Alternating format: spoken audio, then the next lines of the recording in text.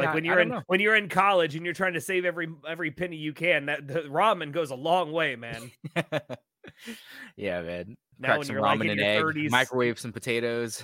and now when you're in your 30s and you actually have money you can spend on food and drink, you're like, maybe I should be a little more refined and choose what I want instead of just putting stuff in my mouth just to put it in my mouth.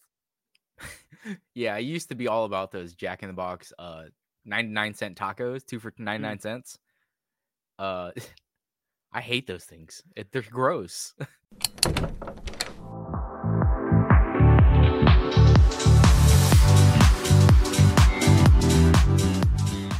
Hello, everyone, and welcome to Anime Club After Dark, the podcast that delves into all things anime, manga, and otaku culture related. I'm your host, Alex, but you can call me Senpai, and joining me tonight, I just have our czar of source material, John.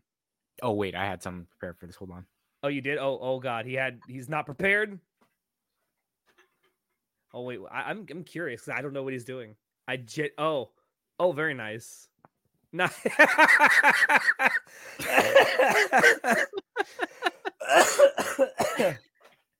Oh my God.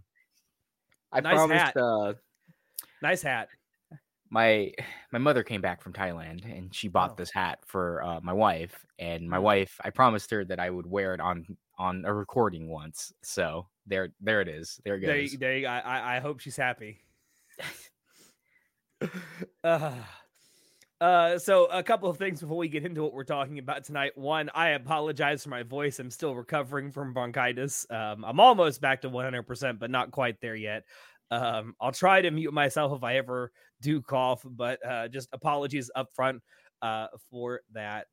Also, by the time this comes out, it'll be about 2 weeks later, but I do want to say thank you to the guys on the podcast for my wonderful Christmas gift. Thank you, guys. I was not expecting you to get me anything. Birthday gift. What I Christmas. Christmas. Birthday gift. Excuse me. Like, we're way past Christmas. Excuse me. We're also recording this on my birthday, so happy birthday! Happy birthday, Alex! On that note, since we are here, John and I am gonna go ahead and have a little pour one out for myself right here on my birthday.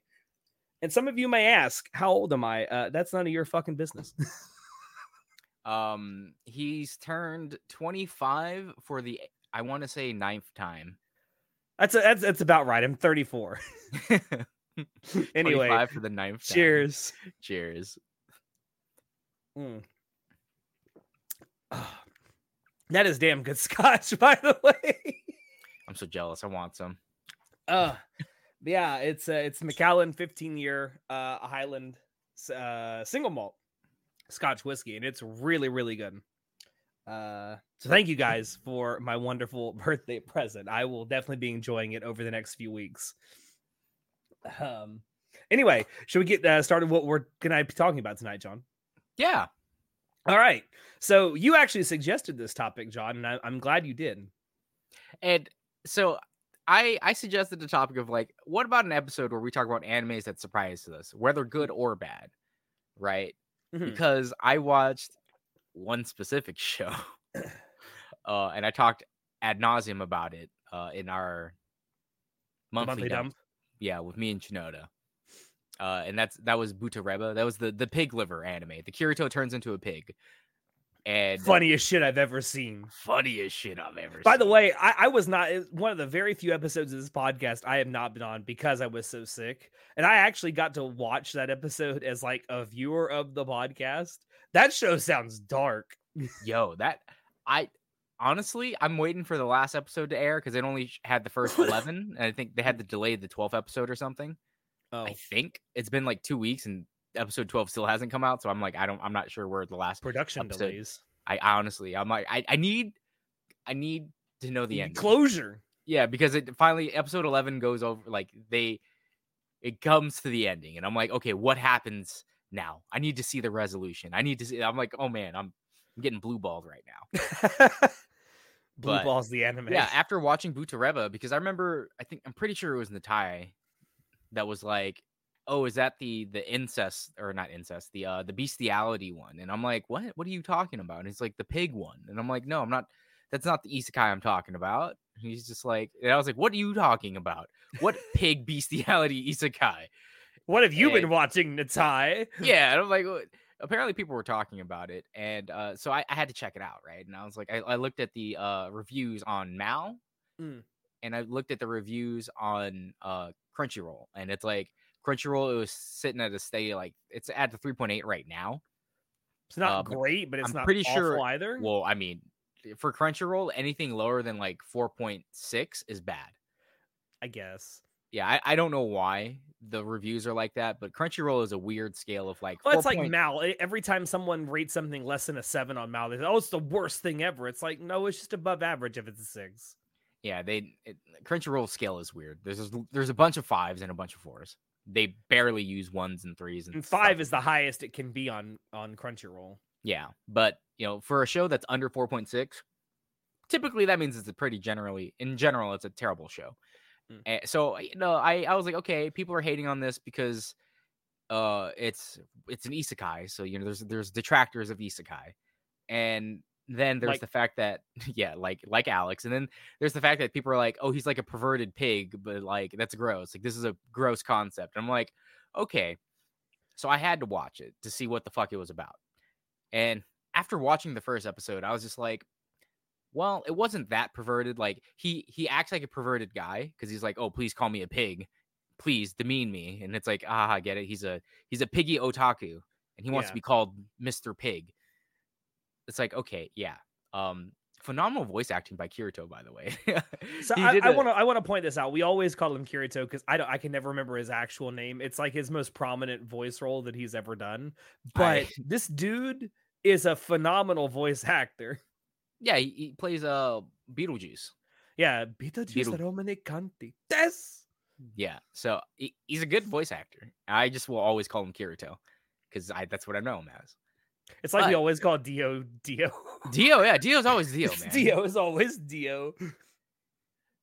So after the first episode, I continue to watch it, and then you get to episode 2. You know how episode 1 ends. You're like, oh, what the fuck's going on? And then you get to episode 2, you learn more about the story. You're like, yo, what? It's a pretty fucked up world. Like, what?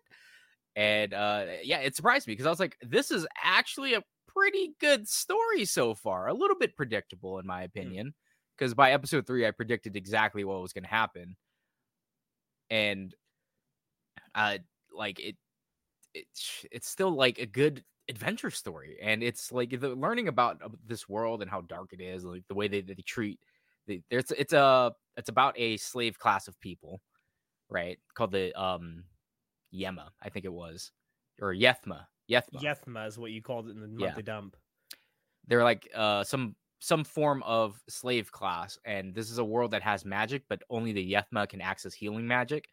So it's like it talks about that in episode 1, and then you learn like, oh, Yethma are hunted for their magical powers. They can get parted out and stuff like that. And it's like there's only 2 rules in this world. A Yethma cannot be sexually assaulted, and a Yethma cannot travel by like in any form of transportation. And it's just weird, it's like those are the only 2 rules surrounding Yethma. So it's like, well, you can treat them like slaves. They don't really fight back. And everything gets answered. You can treat them like shit to a point. To a point, as long as you don't sexually assault them. Does that stop evil humans from doing that and then killing them? No. John, are you telling me that criminals don't obey the fucking law? What? Yeah, and it's like you meet one of the girls that they say it's also a Yethma that like she's been trafficked basically, and it's just sad, bro. I was like, oh my god. Hearing you guys in the monthly dump talk about this show, like when I heard it was an isekai, I immediately turned my brain off. But then hearing you guys talk about it and how dark the actual world is kind of makes me want to watch it to learn about this world. It's really good of a show. Like I like everything. It's dark, but it sounds good. And it's not too graphic or anything like that. It's a little bit graphic at some points, I'd say. Towards the end, like you get to see more graphic things, and they instead of implying things, they like it's a little bit more like you see like, oh, he takes off his pants while he has her pinned down, and you're like, oh, that is terrible. Ooh woo. Yeah, and I think that everyone hated Butareba because of the whole concept of, oh, it's just a guy who reincarnates as a pig. But when he reincarnates, he doesn't have any superpowers or anything. And it's like, it doesn't follow any stereotypical isekai tropes. It's just a guy. And he's just like, oh, this girl who's super nice to me. Like, I want to make sure she gets to her destination. Like, she is his charge. And then you just get to explore the world as they survive and get to the end goal. So I honestly would recommend that. I wasn't going to talk about it again but here we are talking about it again. Because it was one of the ones that I had I had very low expectations for. Because, you know, it sounds like a pretty dumb concept, right? And based off of the trailer and stuff like that, I'm like, oh, it's a pretty dumb concept. But I was misled. I feel like when you go into something with low or zero expectations and it like just is a bang up job of a show, it's very gratifying when you do that, when that happens. Yeah. So that's, you know, that's watching Butareba is what spawned me. Like, you know, we should probably talk about shows that just either they were overhyped or they were freaking sleeper hits. Like, you know, animes that surprised us. I feel like we don't talk about that much on this podcast, like the sleeper hits in general. Yeah, because I feel like a lot of anime anitubers in general talk about things that are popular. Like, you know, let's talk about Jujutsu Kaisen season 2 was pretty good. Or One Piece is real. Oh, Demon Slayer. Oh, like I've My Hero Academia. Yeah, and like I hear about those so often, but I don't hear about like Butareba or one of my other ones that I subbed onto this list, Magical Destroyers, right? Yes. If anyone, which is one that surprised me too. I have talked about Magical Destroyers a little bit in our previous monthly dumps, but Magical Destroyers, you watch the trailer and you think, okay, this anime is just another magical girl anime. And if you're a veteran anime watcher, you have seen plenty of magical girl anime. It's like, how many more twists can they put on magical girls? How many more Madoka clones do we have? Yeah, how many more Madoka clones do we need to make, man? Come on. Like, we've seen it already. But even Madoka's still around, man. By the way, quick side tangent. Speaking of magical girls, I started watching Gushing Over Magical Girls. Holy shit. Is it just straight up porn? It's not far off. Yeah, it's just like pervy and stuff. Yeah. I guess it's like a Madoka, but what if Madoka was like a raging lesbian and evil? I was like, well, that's Madoka's kind of a freaking raging lesbian. What are you talking about? Her and Hanukkah? No, Madoka isn't a raging lesbian. She's got eyes for, or the one person has eyes for her because she's a raging lesbian. Oh. But yeah, so Magical Destroyers is a very good anime for anyone who's a veteran weeb. If you've watched a bunch of anime, you're like, oh, I've been watching anime for like 20 years or 15 years, 10 years, whatever. I think you would quite enjoy it. There's a lot of meta commentary. If you're new to anime, this will turn you off anime forever. If you're new to anime, you don't understand the meta commentary that they make and the amount of symbolism that they have in this show. Like I liked the ending. Like I don't think it was a terrible ending. But I do know that a lot of people were turned off by the ending because they're like, oh, what the fuck? But I'm like, I understand why people didn't like the ending, because the first time I watched it, I was like, eh. But then I thought about it for a while and I'm like, that's not so bad the more I think about it. Well, because it stayed true to like its theme. That was the more important part to me. It stayed true to its theme, central theme, the indomitable spirit of the weeb. And I'm like, yeah, I liked it. Which is really what it's about. Like, if you watch this and you don't actually think about the stuff that's being said, you're going to think, well, this is kind of a generic magical girl show, which if you're not analyzing it at all, yeah, you're going to come away with that. But if you actually listen to the things you're saying, as weird as some of the stuff they're doing is, like, it's a general commentary on like otaku culture. Yeah. And that's why I think it's a pretty decent anime, and people, veteran watchers at least, should give it a shot. Yeah. And I also want to point out, it doesn't exactly paint otaku and weebs in the best light 100% of the time, which I think is to its credit. Yeah, because So one thing about the show is that it doesn't just talk about anime otaku. So for the people who don't know, otaku just means like you're Fanatic. You're obsessed with something. Yeah. You could be like a military otaku, you could be a car otaku, Train you could be otaku. yeah. Oh god, train otaku are the worst.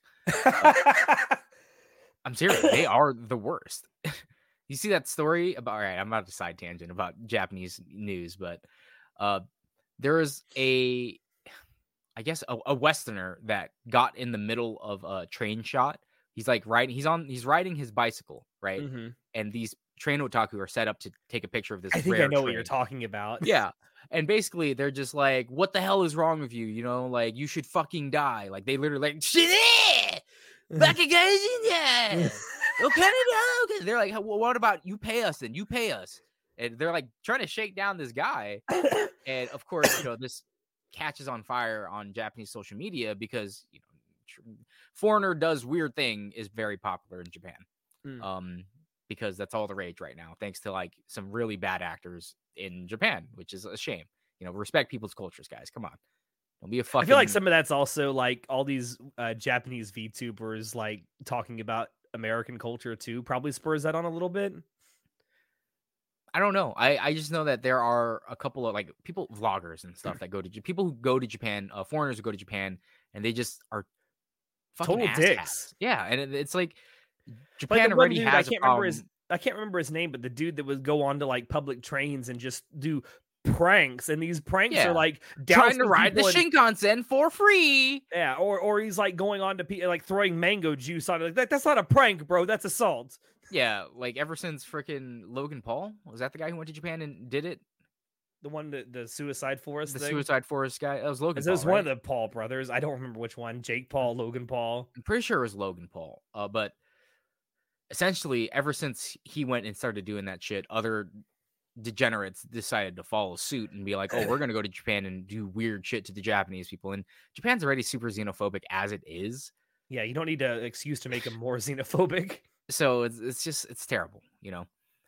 And basically the train otaku are like, you know, shooting this. They're upset, clearly, but train otaku are not very well liked by the Japanese public because they are assholes. They will yell at anyone. It doesn't matter if you're a foreigner or not. They will yell at you if you ruin their shot. And it's like you're walking on a public space. So this foreigner, this Westerner, he was just riding his bike through there. He wasn't trying to ruin the shot or nothing. He was just riding it through, right? Because he's on a bike. And just at first enjoying his day, going about his day. Yeah, well, at first I thought he was trying to ruin the shot and be an asshole, but as it turns out, no, he was just riding the bike. Like it was a public space. They didn't have any right to shoot there. And a lot of train otaku, they don't care about people's rights to using public sidewalks and stuff like that. They'll fucking harass people and, you know, they literally tell him to go die because he ruined their shot. And it's like, you know, so otaku are kind of just obsessed people, but train otaku are the fucking worst because they're a different breed of like degenerate, in my opinion.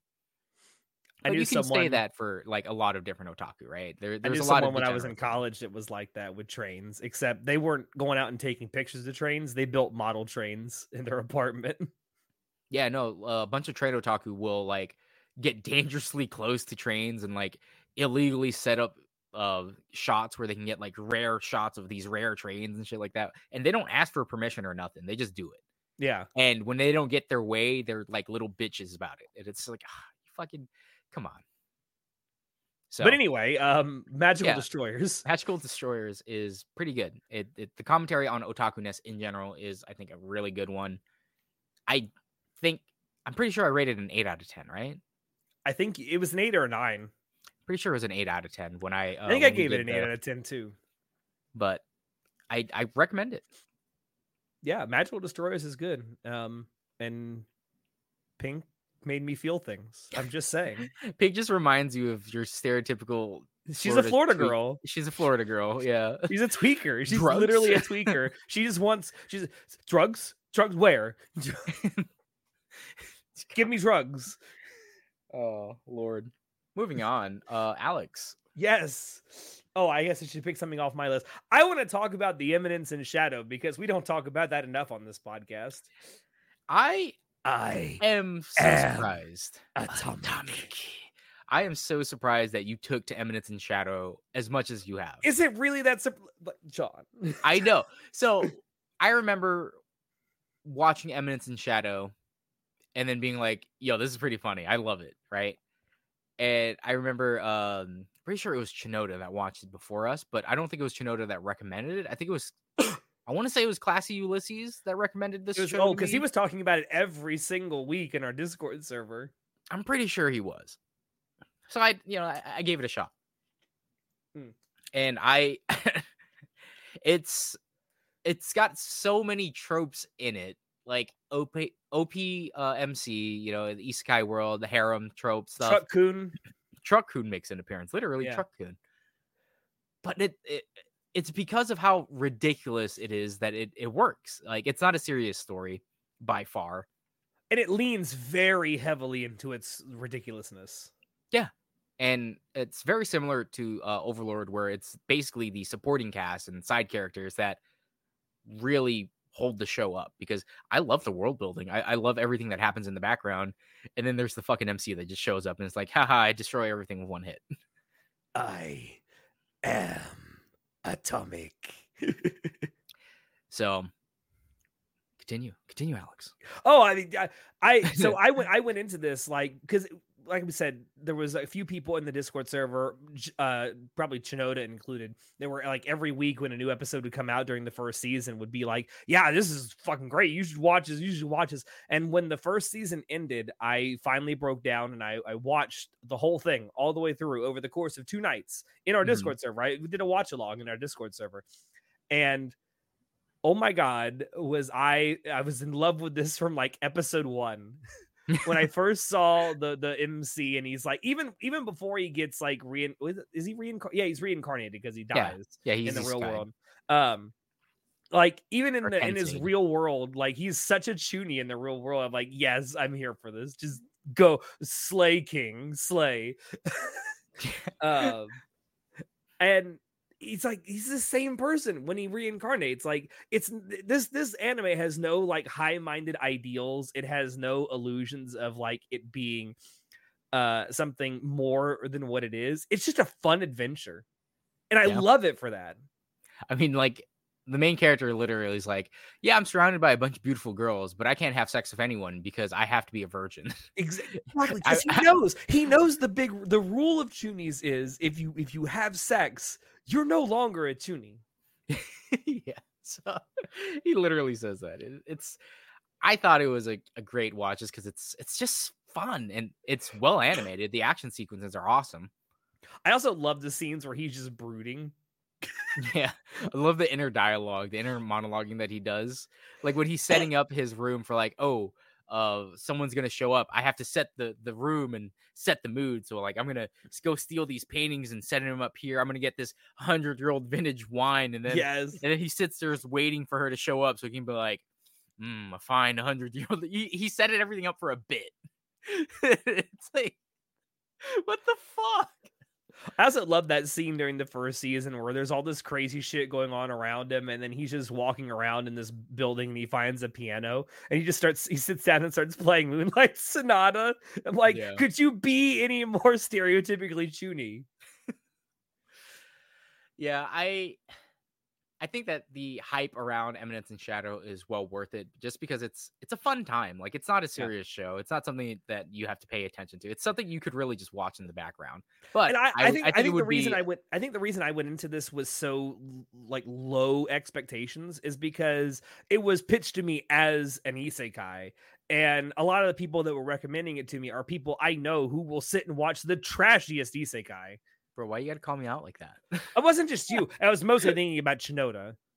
That's true. Because let's be honest, at least you will get to like episode 5 of a shitty isekai and be like, bro, this is a fucking waste of time. Yeah, and then I'll still watch it. But at least you'll recognize that it's a waste of time. Oh yeah, Chinoda, on the other hand, will go through mental gymnastics to justify watching why it's really good, and it's like, it's not. Like, bro, but the sound design was good. I don't give a fuck. Yeah, I can separate myself from like, just because it's a bad show doesn't mean I can't enjoy it. I can enjoy bad things. I think it's fine to do that. Sometimes you can just sit and laugh at how bad it is. Yeah.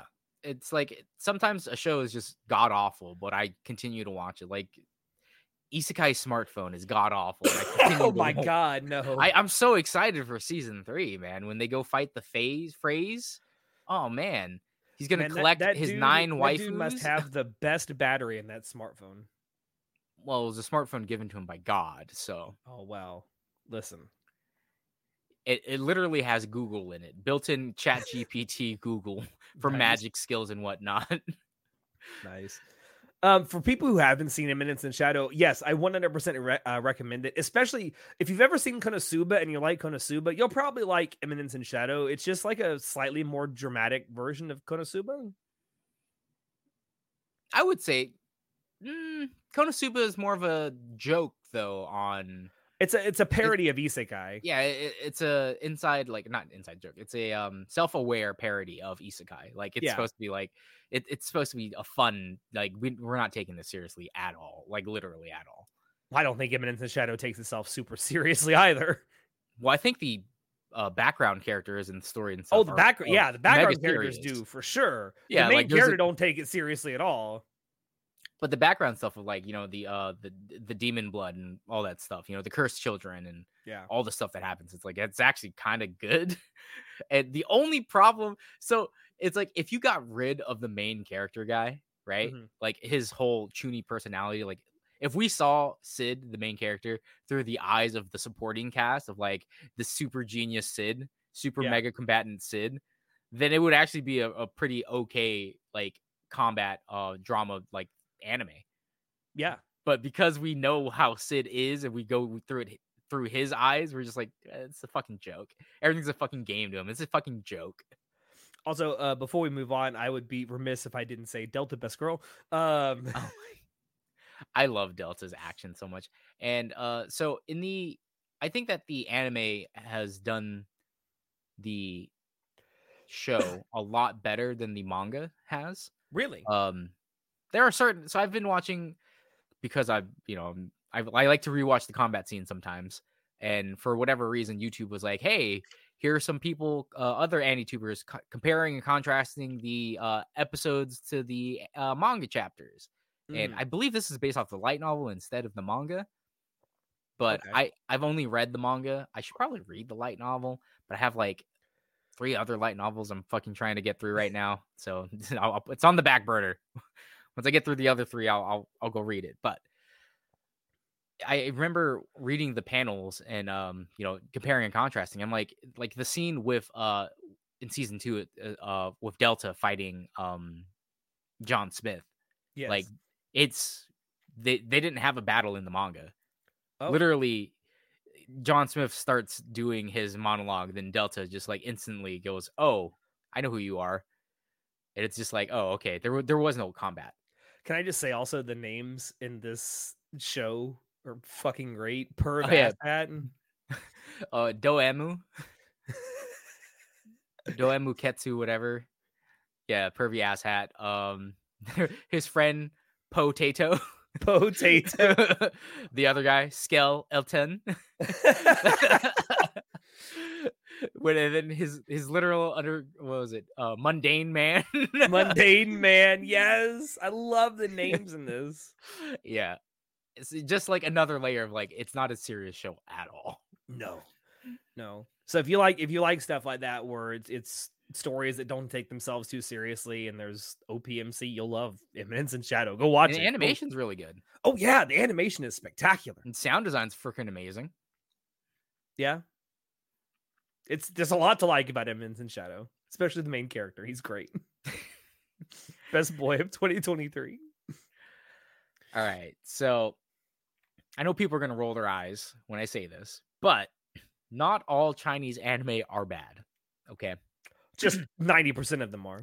Just listen, there's a lot of bad ones out there, but to be fair, there's a lot of bad anime in general out there. Yeah, there's a lot of bad anime. Like it's not just I remember like 5 or 7 years ago when Chinese anime were really like starting to come out. It was rough. They were like poor animation budget, poor design and choices in general, and it's just like it was just poor in general, right? Everything was given to the B teams at every one of these studios. I'm not sure if they were given to the B teams, but just everything about it was just terrible. But I really enjoyed the daily life of the Immortal King. Now, I've talked about this on the Discord a lot, but I haven't really talked about it that much on any of our episodes. But it's basically One Punch Man meets wuxia. And if you don't know what wuxia is, it means martial heroes. It's basically like martial artists traveling around and just doing martial artist stuff in ancient China. Yeah, it's kung fu, right? Show me your kung fu. Crouching Tiger, Hidden Dragon. That is a wuxia film, yes. But phenomenal movie too. I went into Daily Life of Immortal King just going like, I didn't know what it was. When I came across it, and I was just looking for something to watch while I was like, well, I had nothing to do at work on one of the weekends I was working. And I'm like, I gotta watch something. I'm like, what is it? Daily Life of the Immortal King? Sure, why not? Let's watch this. And then my first thought was, oh, it's in Chinese. I'm like, oh, okay. I don't mind Chinese anime, mainly because I discovered The King's Avatar. And I was just like, I love The King's Avatar. It's an amazing, I liked the anime. I really liked reading the web novel. There's a live action version of that now too, isn't there? There was a live action Netflix series about it, yes. That covers like the first 60% of the book. So, but the live action one was god awful because they used stupid fucking CG. But you know, The King's Avatar season 1, it had really rough CG and really not amazing art and animation, but it was super popular. So season 2, the OVA, the Battle All Stars arc, and then subsequently season 2 and the movie, by the way, they also got an animated movie that has like a prequel, beautifully animated, amazing combat sequences, great music, great sound design, and just amazing voice acting. But because I discovered The King's Avatar, I was like, you know what? Maybe not all Chinese anime are bad. So I'm not instantly turned off by just hearing like, oh, they speak in Chinese, right? In fact, with the recent boom in Korean manhwa being adapted, or Korean novels and manhwa being adapted into anime, I kind of want to hear what it sounds like in Korean, because I used to watch K-dramas and stuff too. So I don't mind listening to Korean. I don't understand Korean as much as I understand Japanese, and I barely understand Chinese. But there's something about listening to it in its native tongue that it's supposed to be voiced in that makes it better and more authentic to me. I don't know. It's a weird thing. But with the Daily Life of an Immortal King, it's funny, dude. It's One Punch Man levels of like comedy, right? Like this, it's literally about a guy who gets born and he's like the strongest motherfucker in the world. And that's it. That's the joke. Every episode they do something and he's just like uses his mega ultra powers to like, he's trying to conceal his powers and stuff like that. And everyone around him doesn't realize how strong he is, other than like the strong people who got saved by him. Like one of the captain of the Guardians or whatever it was, he like calls him Master because he's like, Master, you saved me when you were a child. Like it's literally the first episode where like the demon king frog is about to like destroy the earth or something. And the main character as a 5-year-old kid is like going to the store to get snacks because he really likes eating the ramen snacks. And he drops his snacks so that he fucking drop kicks the demon frog guy that's about to destroy the world because he dropped his goddamn snacks because the demon frog made overreact much. Yeah. So from the get-go, from episode 1, it sets the tone of like, this is what the show is about. And it's like that every single episode. And I am here for it. It is fucking hilarious. And right now it's actually on season 4. I haven't started season 4 yet, but I really. So this is an anime adaptation, or is this a anime studio making this, or is this like a Chinese animation studio? Okay, it's a Chinese animation studio, and it's made in China and stuff like that. Okay, but it's voiced in Chinese, but it's on Crunchyroll for whatever reason. And what if it has a Japanese dub? Because that would be funny to hear. I don't know if I would enjoy listening to it in Japanese, because again, I have a weird thing about like native tongues. Like sometimes, for example, I just watched Metallic Rouge, Did you see my message about it, Alex? I saw that, and I really want to check this out because when we talked about it during the winter season preview, and it gives off like Blade Runner-esque vibes, and I'm here for it.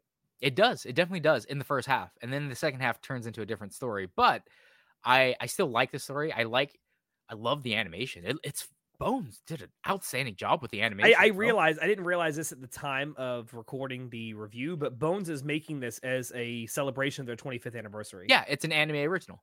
Yeah. So it's I didn't realize they were making it to celebrate their 25th anniversary, but I guess that's cool. I'm less critical of originals. Yeah. Well, they have no source material to live up to. Yeah. So it's hard to have expectations. It's hard to get disappointed in stuff when you don't have any expectations. Yeah. So you can only go up from there, right? And, with an anime original, you're probably going to get a complete story.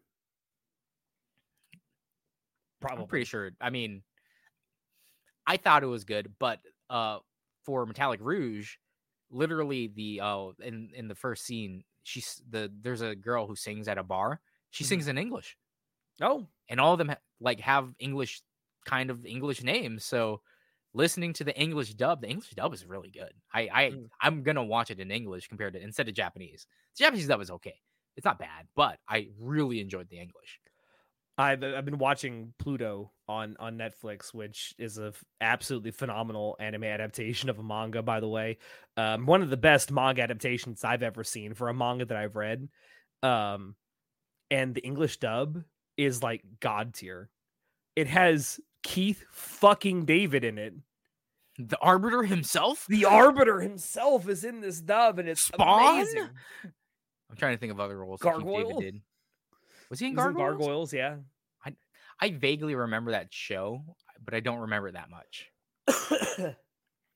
But if you don't have a hate boner for Chinese anime, I would recommend watching The Daily Life of the Immortal King. It's funny. It's fucking funny. All right. Sweet.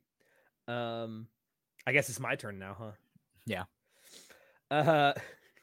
Shifting gears to something completely different. I want to talk about Interspecies Reviewers.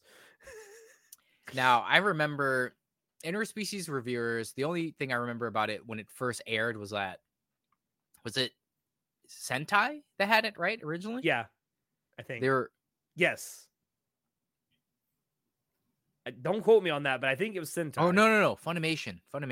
Oh, yeah. So originally it was picked up by Funimation, and they apparently didn't realize what they had, and they're like, what the fuck?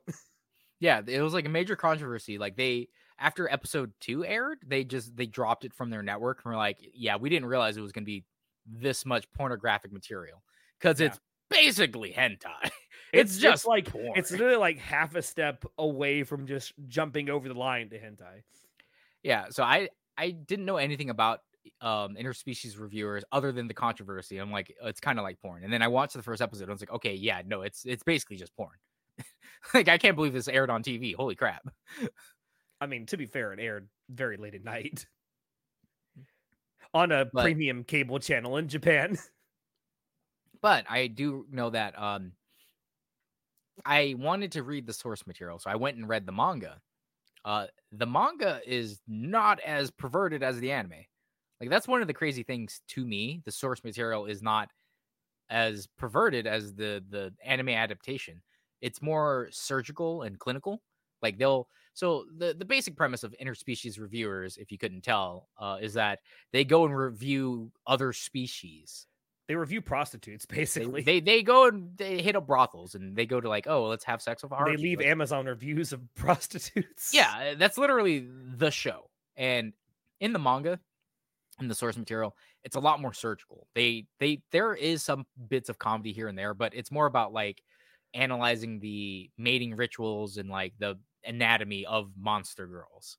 It's very of people who are different from the main characters. Yeah, it's clinical. It's educational. It's the science team. And for those who haven't seen it, it does take place in this. It's not an isekai, but it takes place in this fantasy world where there's dozens and dozens of very different species of creatures that exist.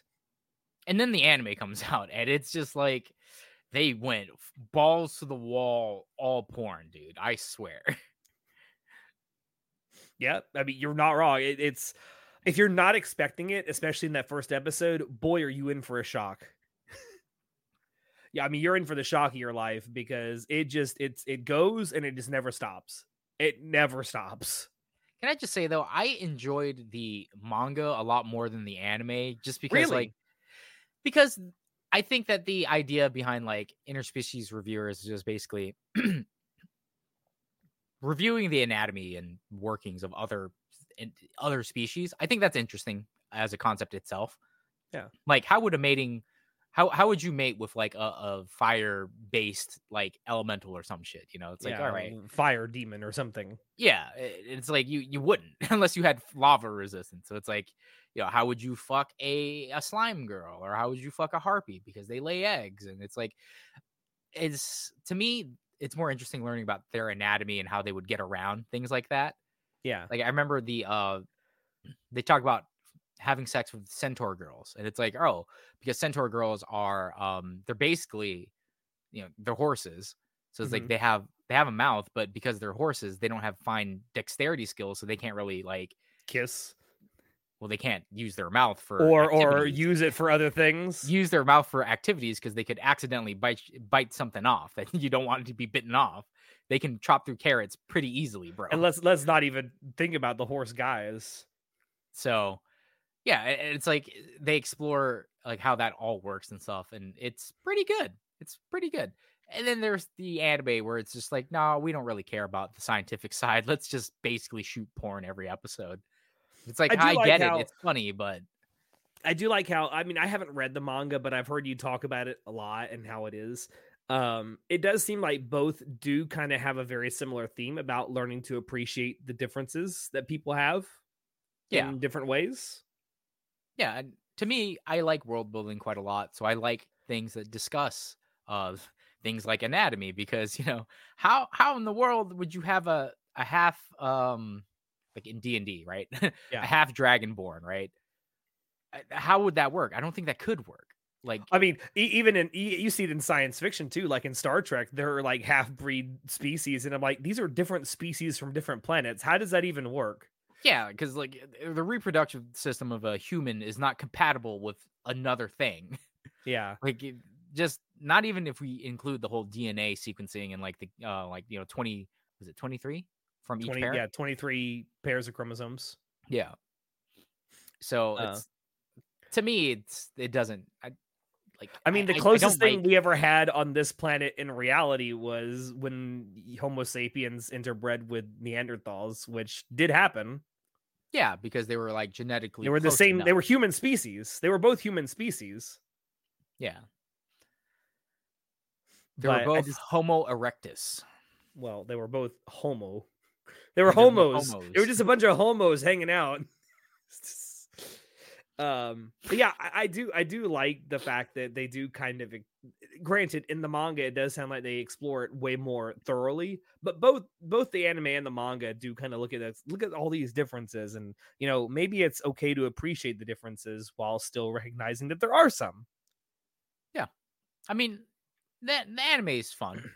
It's really basically fun. Just porn. You really can't be watching it out in public or anything like that. Or yeah, I put on here that I recommend it to just about anyone as long as you're 18 plus. It's basically just porn. I mean, it kind of is. There is a little bit of commentary here and there throughout the anime. There's one conversation that's had toward the end of the anime. It's like one character says to another, yeah, can you even imagine there's worlds out there where we can't use magic to not get pregnant or not get sexually transmitted diseases? Yeah. It's like, yeah, it'd be great if you could just cast a spell and it's like you don't have to worry about getting pregnant. We have something like that. It's called a magic pill. No, it's called hysterectomy. It's magic. Yeah. But all right. I was pleasantly surprised by interspecies reviewers. I did not go into it thinking I would enjoy it anywhere near as much as I did.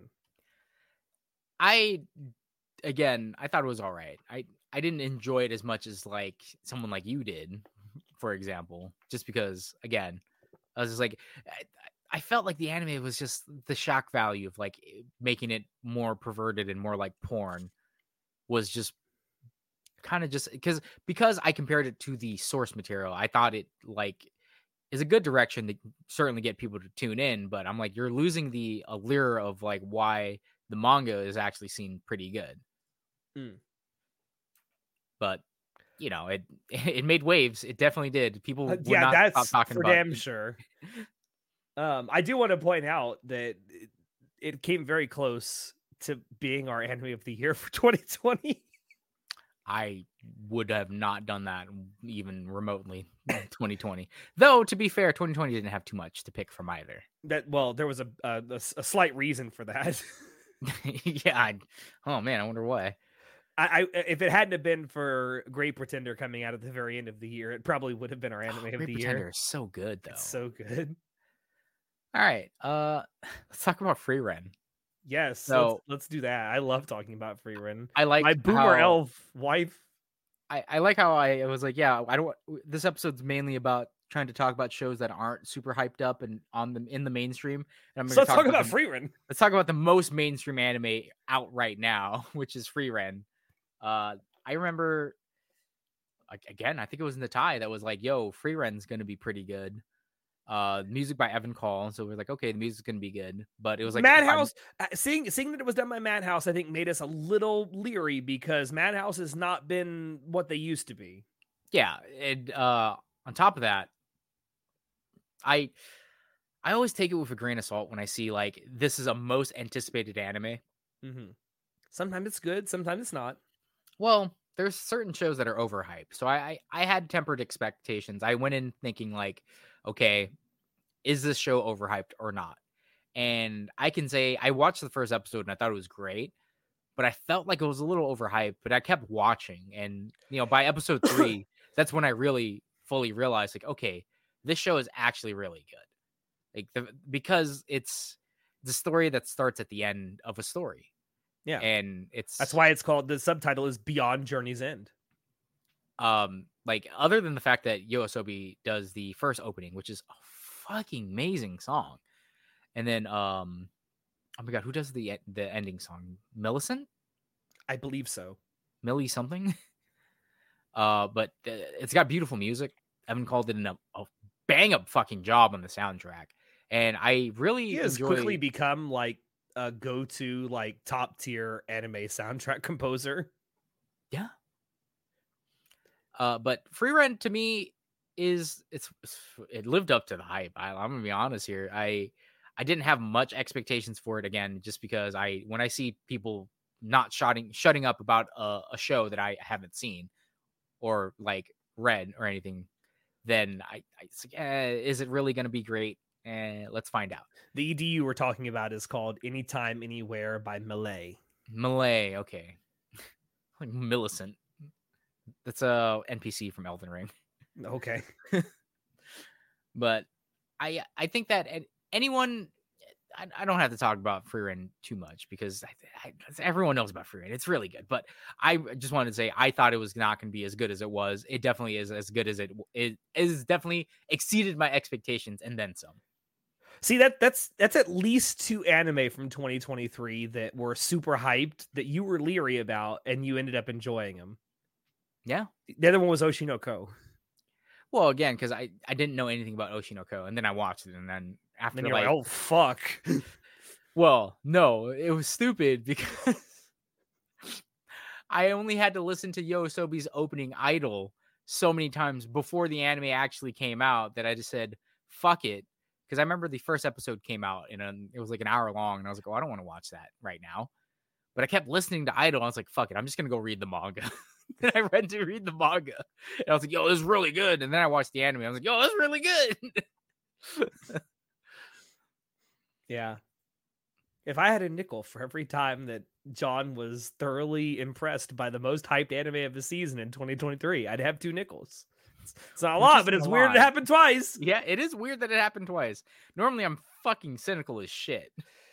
Especially with stuff that people are hyping up. Especially when people recommend me things. That makes it doubly worse. Which I like the fact that earlier today, Chinoda in our Discord server in our private chat was hyping up something and you're like, I'll check it out. And then you come back and say, this is shit. I mean, it has potential, but I think it's pretty bad so far. But it's only the first episode, you know. I said I'd give it the 3-episode shake. Yeah. Then after that, we'll decide. I also completely agree with what you wrote down here about Freerin. Would recommend to anyone who wants a great story about learning to stop and smell the roses. Yeah, we discussed a little bit about Freerin before we started recording, and that's to me, that's the main draw of Freerin as a story. It's like it's an adventure story, sure, but it's more about a long-lived elf who has learned to stop and smell the roses. Like it's interesting because you know she's someone who has lived for thousands of years and doesn't really think about lifespan. Like you know, to her a decade is like 5 minutes. Yeah, to her a decade, it's like I've only known you a decade. I barely know you, and it's like you know because she's lived for fucking what 3,000, 1,500 years, something like that. 5,000 years or some shit. She's old. She's lived like 3,000 years or something. I don't know. I just know in the one episode she says to Aura that you're talking to a mage who's lived for over 1,000 years. I swear she said, yeah, I swear she said like a 3,000-year-old mage, but whatever. Also, I want to point out the English dub for Freerin is really good. I haven't checked out the English. I like it in Japanese. It's really good. Anyway, I guess it's my turn again. What do I want to talk about? All right, I want to talk about something that kind of disappointed me. We haven't really talked about that yet. Things that disappoint me. Well, there are many things that disappoint me. Shinoda being one of them. No, I want to talk about Fate Zero. Now, put away your pitchforks. Just shut up and let me talk. No, hear me out. All right, I gotta preface this before you preface it. Okay. You hate Fate. I do not hate Fate. You hate Fate. No. I think it is heavily overhyped for what it is. I just want to say, I agree. I don't think Fate is worth the hype. I definitely was, again, I maybe because I started with Fate Stay Night and I was like, this was horrible. You mean the Studio Dean one? The Studio Dean Fate. I did like Fate Zero, but I think that the Fate series as a whole is overhyped. I don't really care about the Fate series. I don't understand why people like it so much. Waifus. That's literally it. It's just a waifu collector. Like waifu. It's the same reason people like gacha games. It's just waifu collectors. Yeah, and it's like that. I understand that Type Moon, the people who created the Fate series, which was originally a porn game. Yeah, it's a visual novel. Porn visual novel, right? Yeah. Or an edoge. So I understand that it's not supposed to have like amazing writing.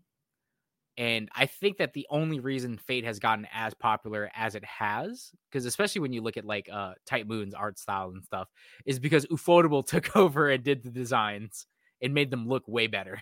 Yeah. I think that's part of why it's so popular. And that's something I did want to talk about. So I went into watching Fate Zero knowing very little about Fate as a whole, as a franchise, besides the fact that I knew it was widely popular and I knew some basics about the story. I knew things like about the Holy Grail War and things like that. I knew like the mechanics of how that works, but that's it. That's all I knew. I also knew the character of Saber was wildly popular because she's fucking everywhere when it comes to Fate. She's kind of the main character. Yeah. So that's really all I went in with. And I was told that Fate Zero is a good place to start if you're trying to get into the Fate series because it's largely, I think, a prequel to everything that comes after it. Yes. And it kind of, the way the story is written, it kind of assumes you don't know a whole lot about Fate and how that universe works. Because it does spend a good deal of time in the opening episodes kind of explaining the world and the universe and everything, which I appreciated. I think that technically Fate Zero is very well produced. Like the art and animation is good. The character designs are pretty good and memorable. The fight scenes are really well animated. And the music is really good as well. The story just doesn't resonate with me. And I think a lot of it has to do with how most of the characters are written. They're just boring blank sheets. Except for Ryder. Ryder's fucking awesome. Of course, you'd like the himbo, but yes, should be played by Markiplier. I agree that the Fate series is not well written. The story is kind of just whatever. Yeah, And then I feel like I'm valid in this opinion because Fate Ilia Prisma exists, bro. The lowly The bait lowly show, fucking show. Like, it's which maybe I so should watch that. Maybe I like that. Yeah. Listen, the fact that even exists, right? I can't take your fucking series seriously if you literally have a show that's just fucking child porn. That's gross. What the fuck is wrong with you? Type 0 or Type Moon. But I thought Unlimited Blade Works was really good. Which I haven't seen, so I can't really judge that. But yeah, like you said, on a technical scale, I think the Fate series, other than Fate Stay Night, because that was by Dean, the ones done by Ufotable on a technical scale are all technically well done. Yes, but for me, it can't just look good and be animated good and have good sound design. It also has to have a good fucking story. Yeah. Like, if I don't enjoy the characters, like the character writing, and I don't enjoy the story and what's happening, it's hard for me to like a show. And that's my biggest gripe is I feel like all of the characters, except for Ryder, are painfully dully written. Yeah. So you heard it here. ACAD hates Fate. I'm not saying that I wouldn't give another part of the Fate series a try at some point. Maybe Unlimited Blade Works is actually better than Fate Zero. I don't know. I know that there's a lot of people out there who prop this up specifically because Geno Ibuchi wrote the show. Like, he wrote all, because apparently this is an original story. It's not based on any of the visual novels. And people praise it all the time. It's like, I've seen a lot of the stuff that Geno Ibuchi's written. This is down on the bottom of the list. Yeah. He was able to make Aldnoah Zero almost compelling, and then he stopped writing after like the first 2 episodes. After the first 2 or 3 episodes. 2 or 3, yeah. I like how people sometimes, he's even come out and said it because people were blaming him for how bad that series got. And he's like, no, that wasn't me. The first 2 episodes were me. And then everything else was somebody else that I handed it off to. Yeah. Like, it started off kind of interesting, and then he stopped writing for the show. And that's And I remember when that show first came out, they were heavily advertised and like, written by Geno Ibuchi. And it's like, that needs a massive asterisk next to it. It's like the first 2 episodes. Yeah. So, all right. I don't know. I get why some people like the Fate series. Like, if you're into like waifu collecting and just, waifu wars, you'll probably love Fate. If that's what you're going in for, you'll love it. If you actually want a decent, compelling story with interesting characters, watch the Monogatari series. Because you'll get a lot of that waifu collecting just with way better writing. You also get all the porn too, man. That too. Oh God. Can I since I brought up Monogatari? Yeah, go right ahead. Go segue into Monogatari, since you also have Monogatari here.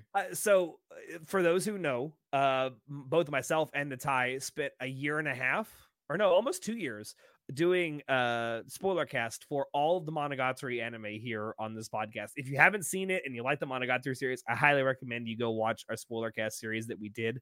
But I want to say it was about 5 or so years ago, they announced that they were doing a manga adaptation of the Monogatari series. And as a Monogatari fan myself, I went into this very dubious about it. It's like, after all these years, because Monogatari was originally a light novel, it was adapted pretty faithfully into an anime adaptation that's really well regarded. And I thought, after 10, 15 plus years, why do we need a manga adaptation of the same story? So that's what I went into this with. The manga is it's sort of loosely based on Nisio Isen's work with the light novels of Monogatari, but it's drawn and written by O'Great, who, for those of you who don't know, is a phenomenal artist. This is the cover art for Volume 1. It's pretty damn good. But the thing that's really compelling about this is, while the characters look and sort of talk like their characters in the light novel, the story is very different.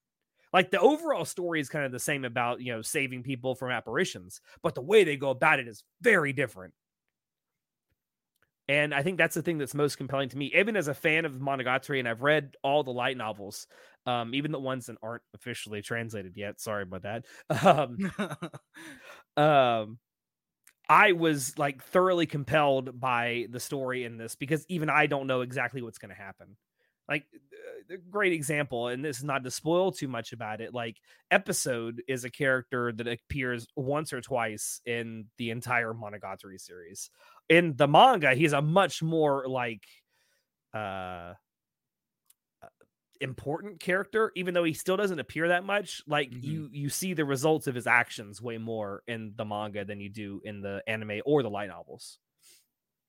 Yeah, and I will always stand by the fact that or the statement that I made, that Monogatari is the best anime that no one's ever heard of.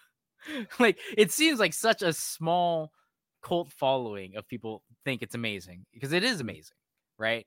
Yeah.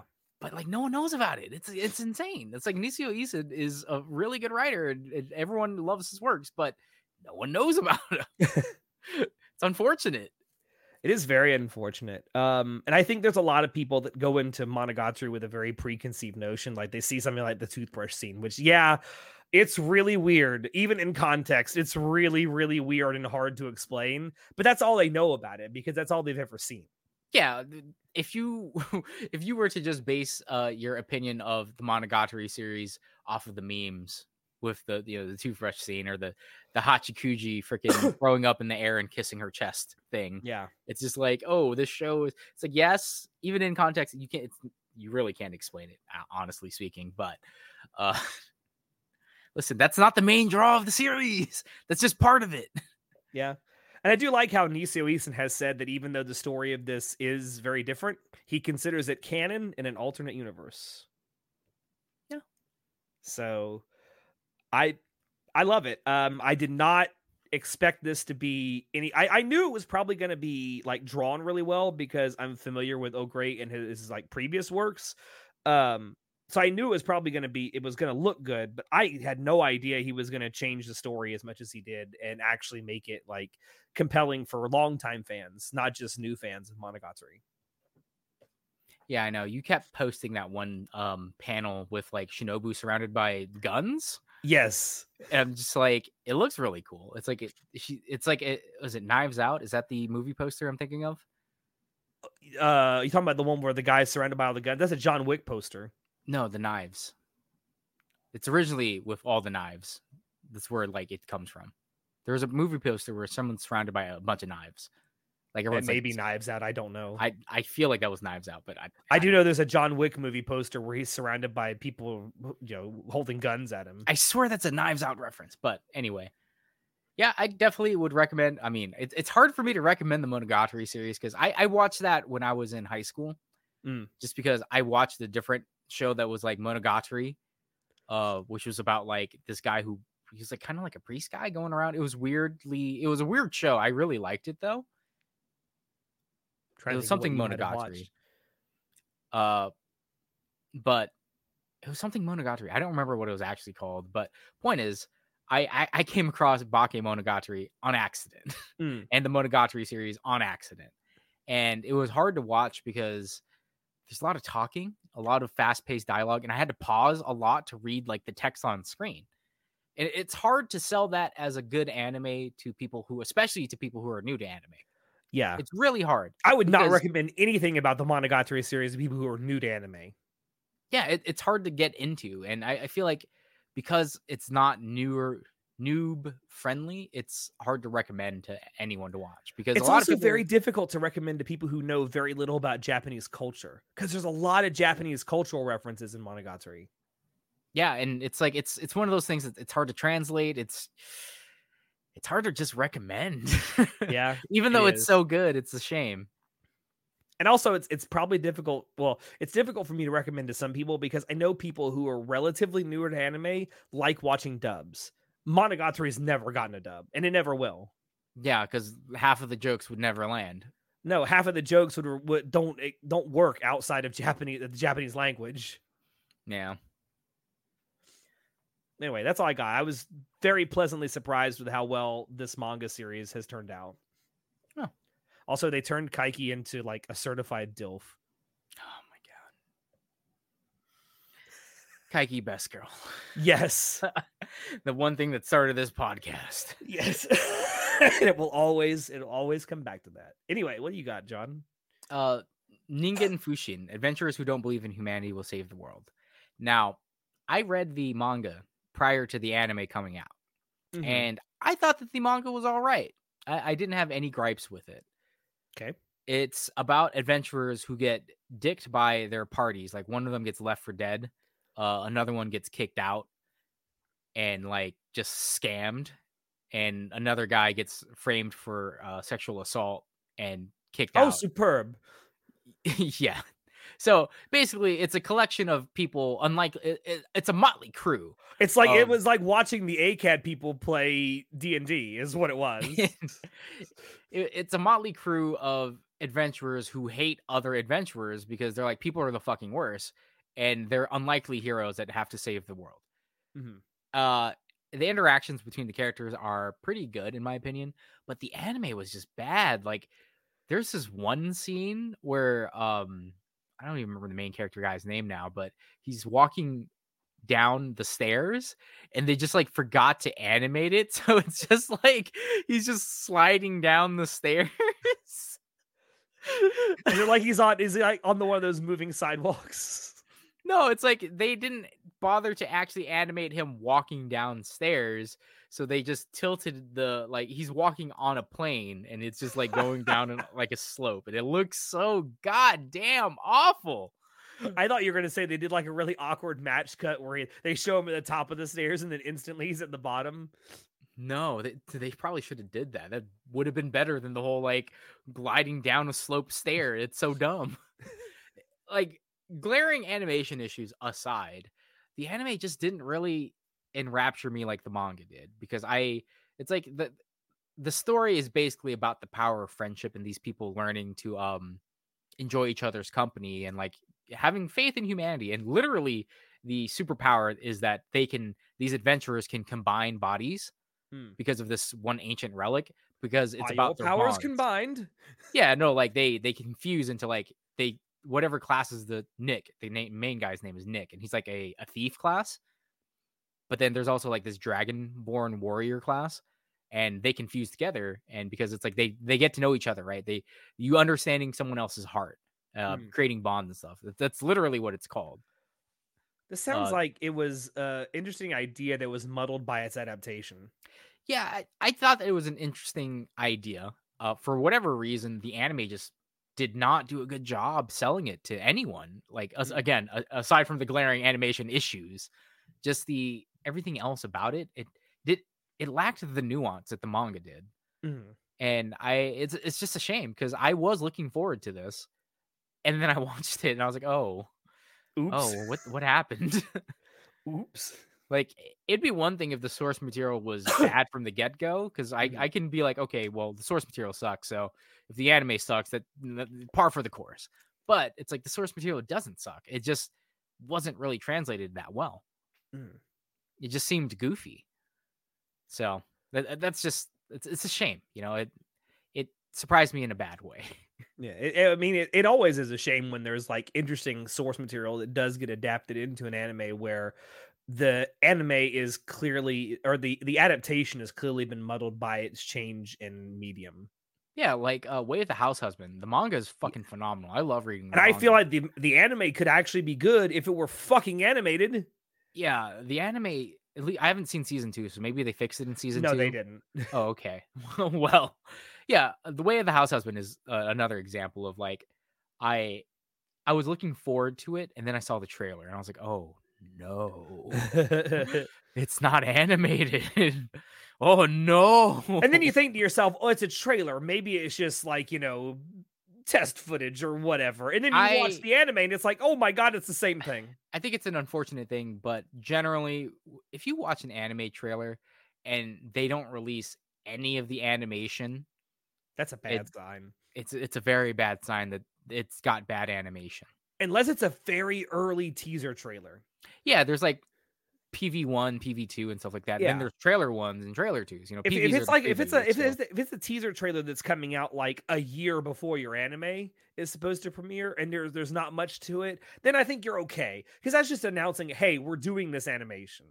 yeah. But then when you get to like trailer 1 and trailer 2, and it's like it only shows you here's art from the source material and what the character looks like and who they're voiced by. It's like I don't see any animation for the show. This is pretty god awful. There was an anime that we talked about in, I think, the winter preview, that I watched its trailer, and like half of the trailer was just showing panels from the manga, and I'm like, this is not a good sign. That's the one I'm talking about. Then I watched the show and I was like, wow, it's poorly animated. It was terrible. This is not a good sign. Yeah. So Ningen Fushin, though, it didn't look bad in the trailer. So I was kind of excited for it, and I was very disappointed. I definitely wouldn't recommend watching Ningen Fushin. Definitely just if you care about, you know, the story about the power of friendship and people getting over the traumas of being betrayed and learning to trust one another again, definitely give it a shot. Which is an interesting concept. Like, you Yeah, know, because you it start out getting fucked over, and then you have to learn how to trust people. Yeah, because it's I mean, it's a very relatable thing. Getting your trust betrayed, and then, you know, it's also a found family trope, because again, you know, these four adventurers find each other, and they become friends and close to each other, and learn to trust people again, and then they go and save the world. Yay. Yay. Can we talk about Hell's Paradise? Because I think this is one you and I both wanted to talk about. Okay, so one of the other super hyped up shows was Hell's Paradise. From last year was Hell's Paradise. And again, because people are like, oh, it's really good, it's hyped up. It was like the third most anticipated anime of the season or some shit, or second most or whatever. I was like, I don't know anything about this. Apparently, I know that the manga was apparently super popular. So I was like, okay, that's all I know about it. So I went and I watched it. I'm like, okay, it's got a kind of interesting concept. And then it kind of just stays like it's kind of interesting, but kind of not interesting. Like at first you think, oh, it's going to be a battle royale anime. It's not a battle royale anime. That's how it presents itself. That's how it looks like when you get to, from the very beginning. You think, oh, a bunch of criminals are getting sent to this island and they're going to go do some stuff. So they're going to kill each other. And then you get to the island, and it's like, yo, there's some weird shit on this island.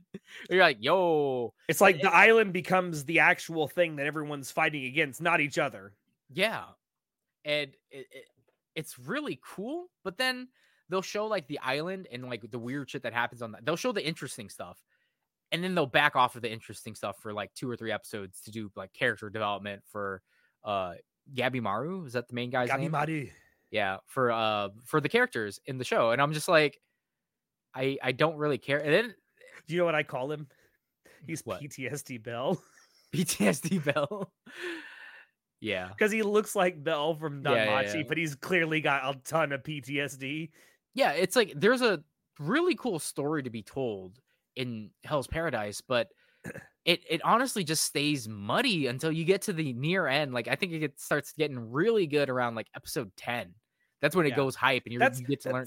That's kind of what I said. Like the first 2 episodes are kind of interesting because it does a really good job setting this up. Of course, it does in I think episode 3 or 4, it does the whole like turnabout where you think you're going into a battle royale and it's not.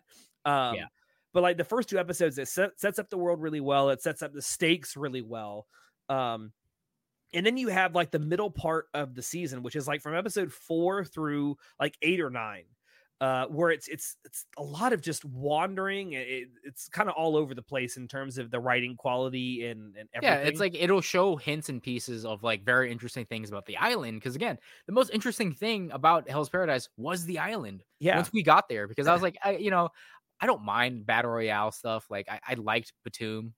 I like battle royale manga. I feel like Batum is a criminally underrated anime. I think it's all right. It's pretty. It's pretty sad. Yeah, it's very sad.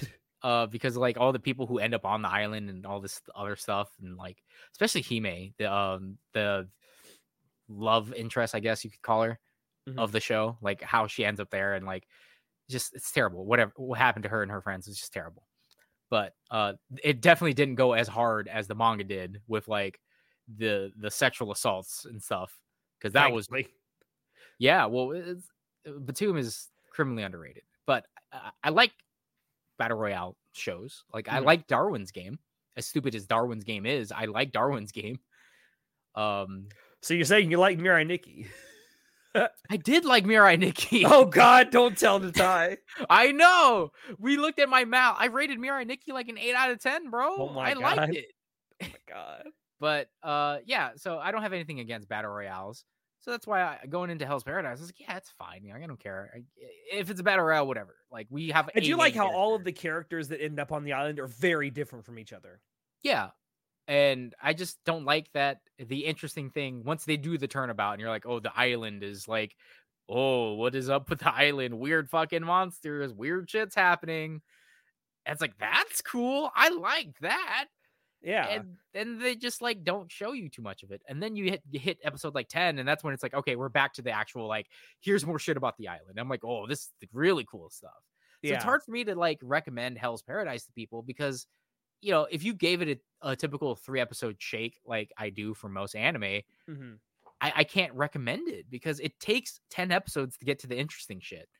Yeah. Like it's not bad, but it's just not great until episode 10. But like, once you get there, though, and especially if you go in expecting a battle royale, which is not only how the first 2 episodes present it to be, but also how all of the trailers present it to be. Yeah, but you know, once you get to episode 10 and you start learning about the story and stuff, it gets really interesting and really good. So I definitely think it lived up to the hype, but it's hard to recommend it because, again, recommending a show that, hey man, you got to watch like at least 10 episodes of to really get till it really gets good, because that's a hard sell to me, man. Like if you can't enrapture me in the first hour of your show, your movie, why would I want to watch it? Like, exactly. It kind of sucks because Steins Gate to me is like that. Steins Gate is kind of like, it's kind of okay, slow interesting. Burn. It is. Hell's Paradise is a slow burn. Yeah, and just like Hell's Paradise, Steins Gate gets really good around like episode 9. Episode 7, it starts to actually pop off. The big difference is Steins Gate is a 25-episode show. Hell's Paradise is 13 episodes. 13. But it's getting a second season. It is getting a second season. But at least with Steins Gate, you didn't have to wait 2 or 3 years to see how it ended.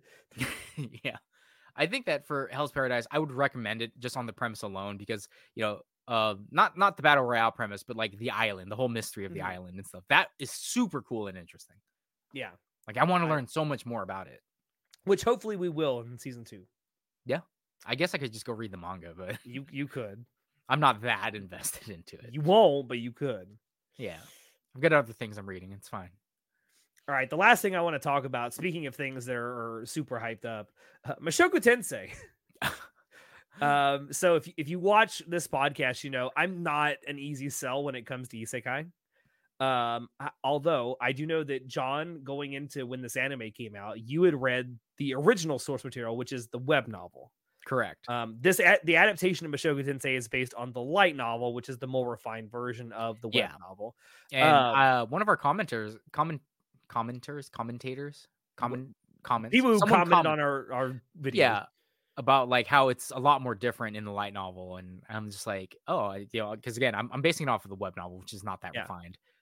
But we've said it on this podcast before. Web novels are essentially first drafts. Yeah, the one where they don't have an editor. Yeah, because most of the people that publish those web novels on these web novel sites, like in Japan, they don't go back and edit their stuff.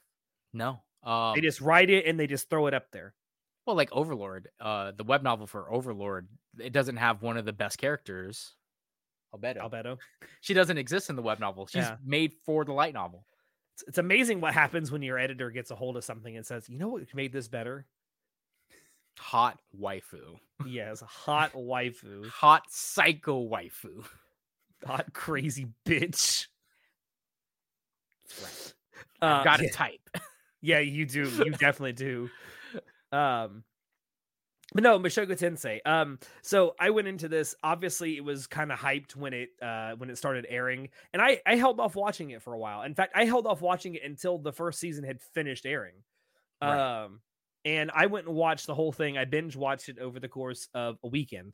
I went in with very very tempered expectations. I was expecting a generic isekai, which the setup to it is kind of generic isekai.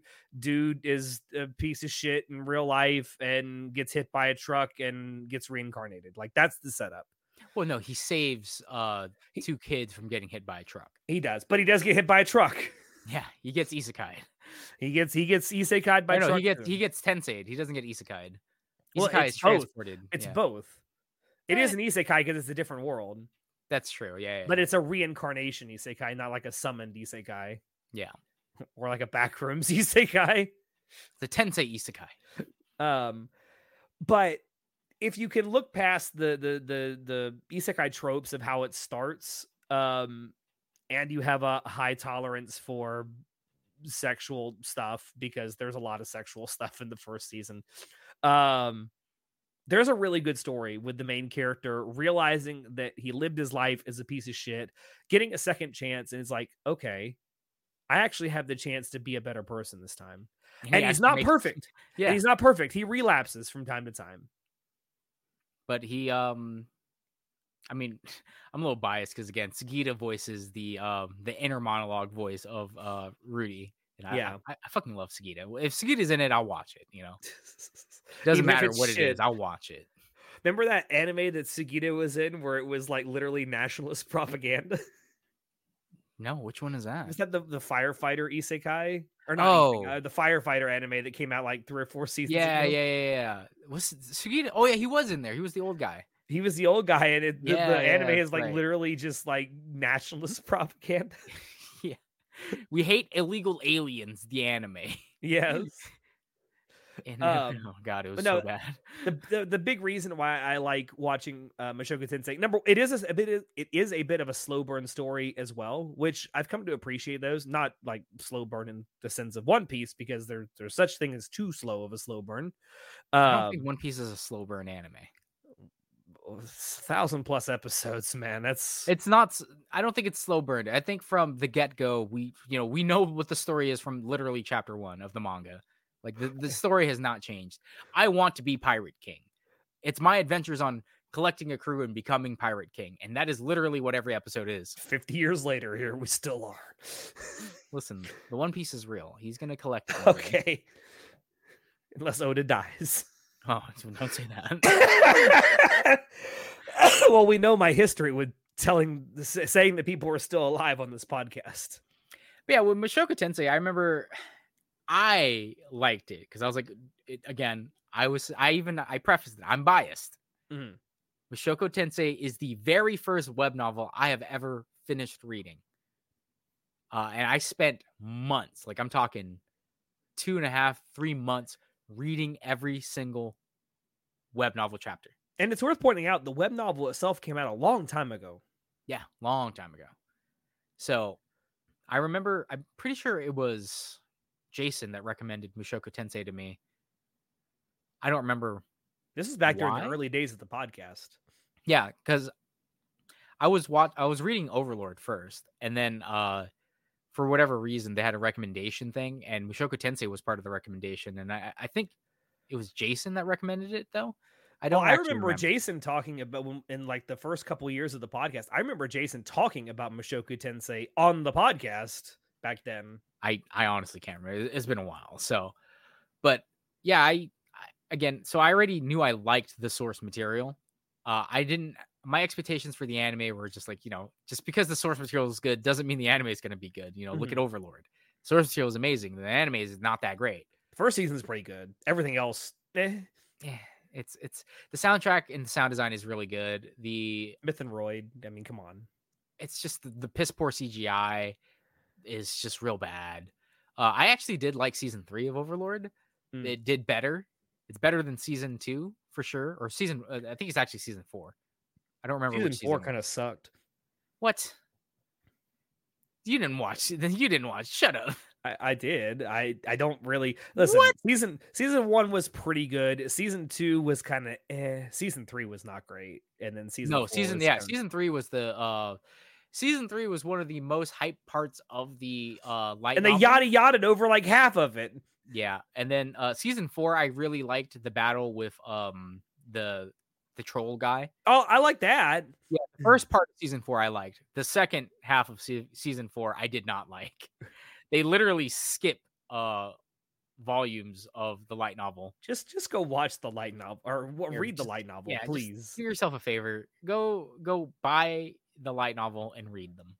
Like it's just way better. But with Mushoku Tensei, I didn't know if the anime was going to be a good adaptation. I really didn't.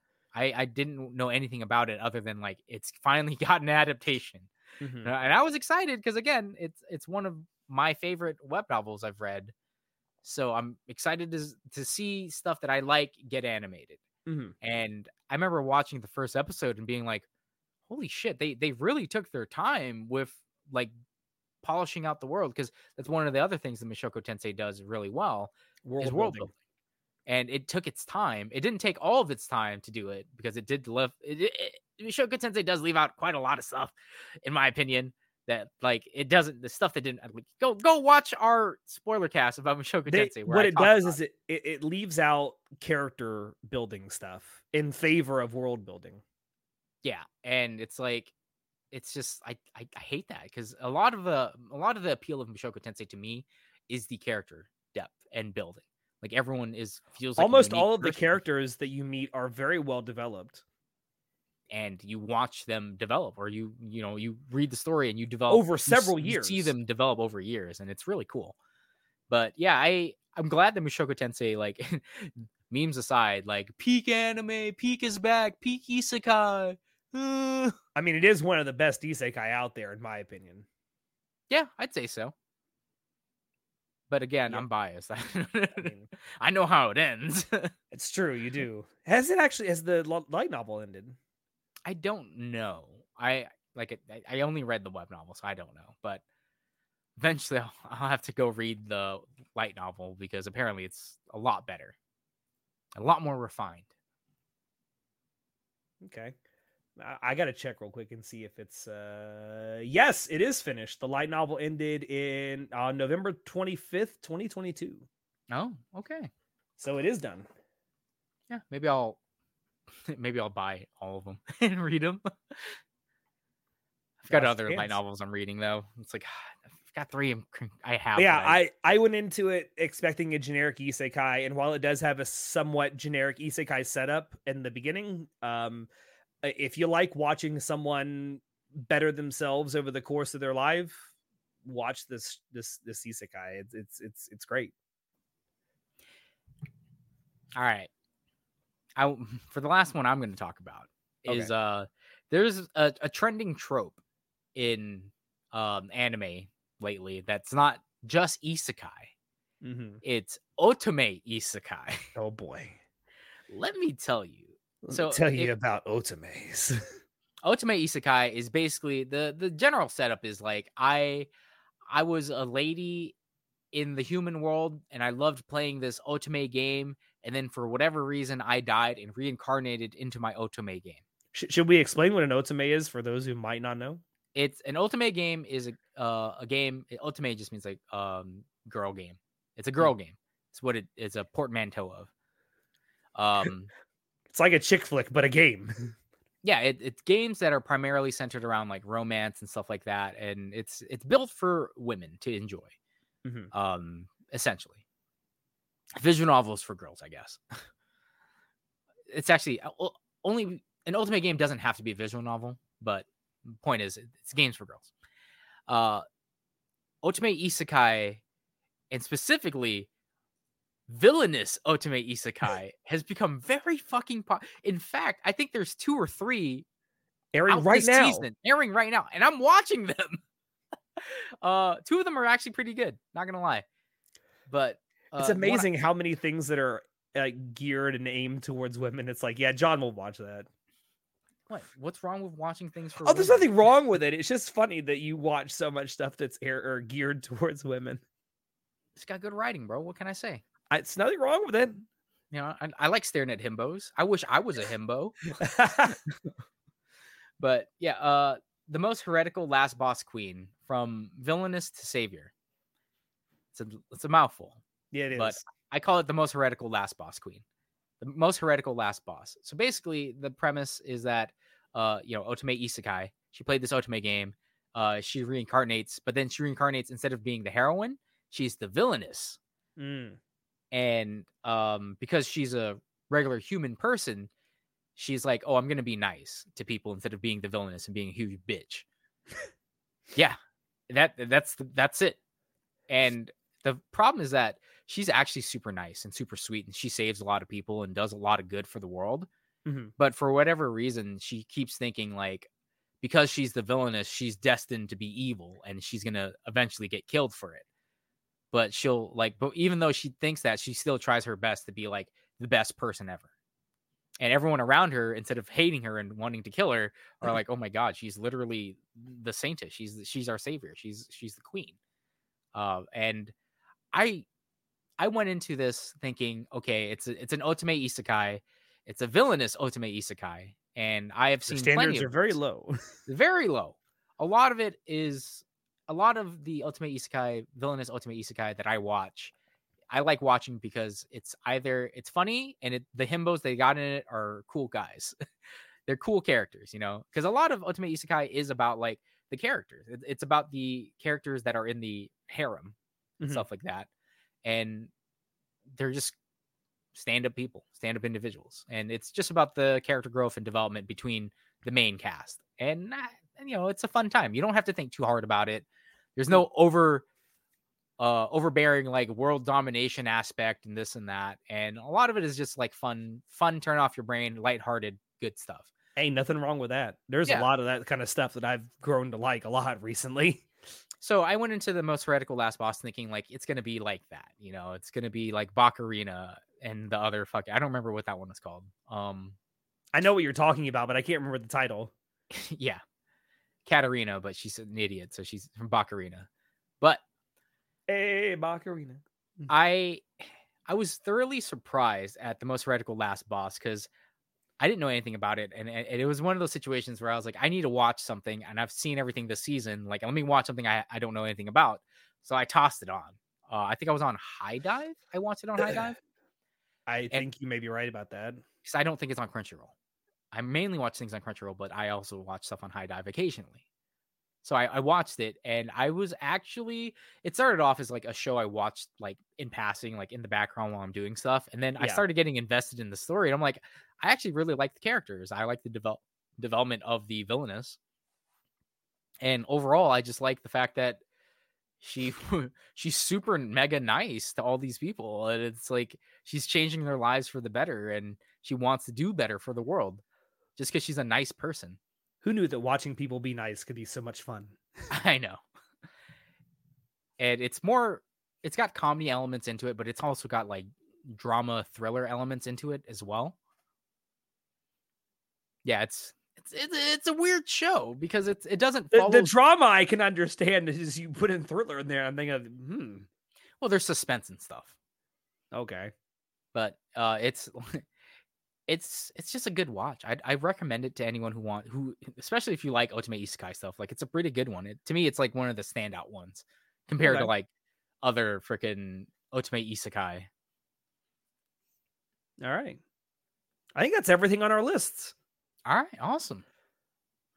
I mean, I know you had originally written down Apothecary Diaries, but I know you guys talked about it a lot during the monthly dump. I was going to talk about Butareba, Apothecary Diaries, and there's another one. There's a third one, wasn't there? I think you deleted it. Because I already talked a lot about them on the monthly dump, but I didn't feel like I needed to talk about them anymore. Fair enough. So yeah, that is so a list of anime that surprised both myself and John, either for good or bad. Let us know down below if there's any anime that surprised you when you watched them, either good or bad, or manga or light novels that you read. Tell us. I love recommendations. Yeah, like anything that people recommend, I do check out. We love, and you know, there's stuff that people have recommended to us both in our comments on like YouTube or on our Discord server that some of us have gone to watch and or read and ended up liking it. And sometimes we end up talking about it on the podcast. So yeah, let us know down below, you know, anime that surprised you, good or bad, or if you have any opinions about the stuff that we did talk about, if you agree with us or not. But with that said, I do want to thank everyone for dropping in to watch us. Don't forget to like, comment, subscribe, all that good stuff. If you like what you saw and want to see more, it really does help us out. Check down below where you can find links to Anime Club After Dark on Twitter, on TikTok, on Discord. We also have a link to our merch store down there where you can really help us out if you want to buy some ACAD themed merch. With that, though, I have been your host, Alex, and I will see you next time. Say goodnight, John. It's been 2 hours. Let's go. Goodbye. I gotta get out of here. I don't know about you. I gotta take a wicked shit. Oh, gross. Oh, don't end the episode like that. Ugh. Uh-oh, stinky. Uh-oh, stinky.